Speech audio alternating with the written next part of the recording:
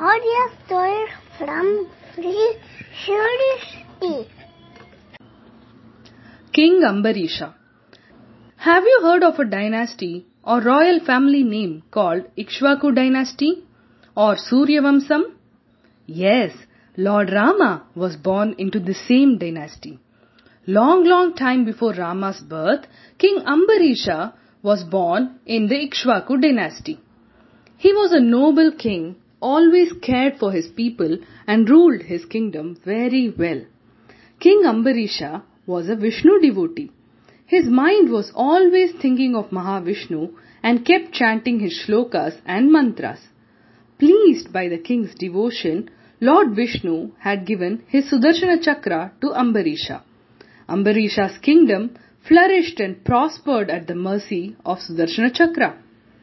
The king and his wife would fast every Ekadasi, which falls twice a month in a lunar calendar, and break their fast the next day on the Dwadasi. One such Dwadasi, sage Durvasa visited King Ambarisha. The king and his queen received the sage with reverence and washed his feet. Sage Durvasa said, "King Ambarisha, I know about your devotion towards Lord Vishnu and that you fast every Ekadasi.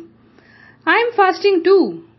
King Ambarisha said, "Oh, Sage Durvasa, what a delight to learn this. 2 hours from now would be an auspicious moment to break our fast."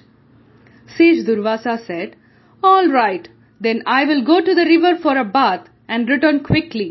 Both of us shall break the fast together."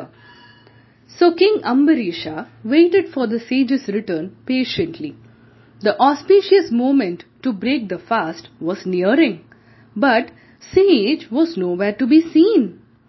The king's wife and his ministers urged the king to break his fast, as the king would otherwise lose the merits of fasting on an Ekadasi.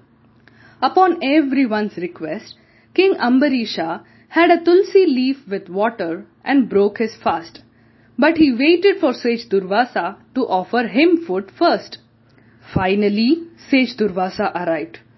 But he had learnt that King Ambarisha had already broken his fast. Known for his short temper, the sage felt that the king had disrespected him by breaking his fast. He was so angry and red that his rage created a demon to kill King Ambarisha. But King Ambarisha had Sudarshana Chakra. The chakra slayed the demon, and now it was whirling after Sage Durvasa himself. Sage Durvasa ran as fast as he could. He went to Satyaloka and pleaded with Lord Brahma to save him.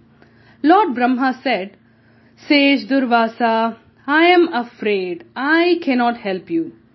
The chakra was now whirling faster, so he ran quickly to Kailasha and pleaded with Lord Shiva to save him. Lord Shiva said, "The chakra is not under my control, Sage Durvasa. Maybe you can visit Lord Vishnu. He might help." So Sage Durvasa ran to Vaikunta, where Lord Vishnu resided. Lord Vishnu said, "Sage Durvasa, the Sudarshana Chakra is mine, but right now it is under the control of King Ambarisha.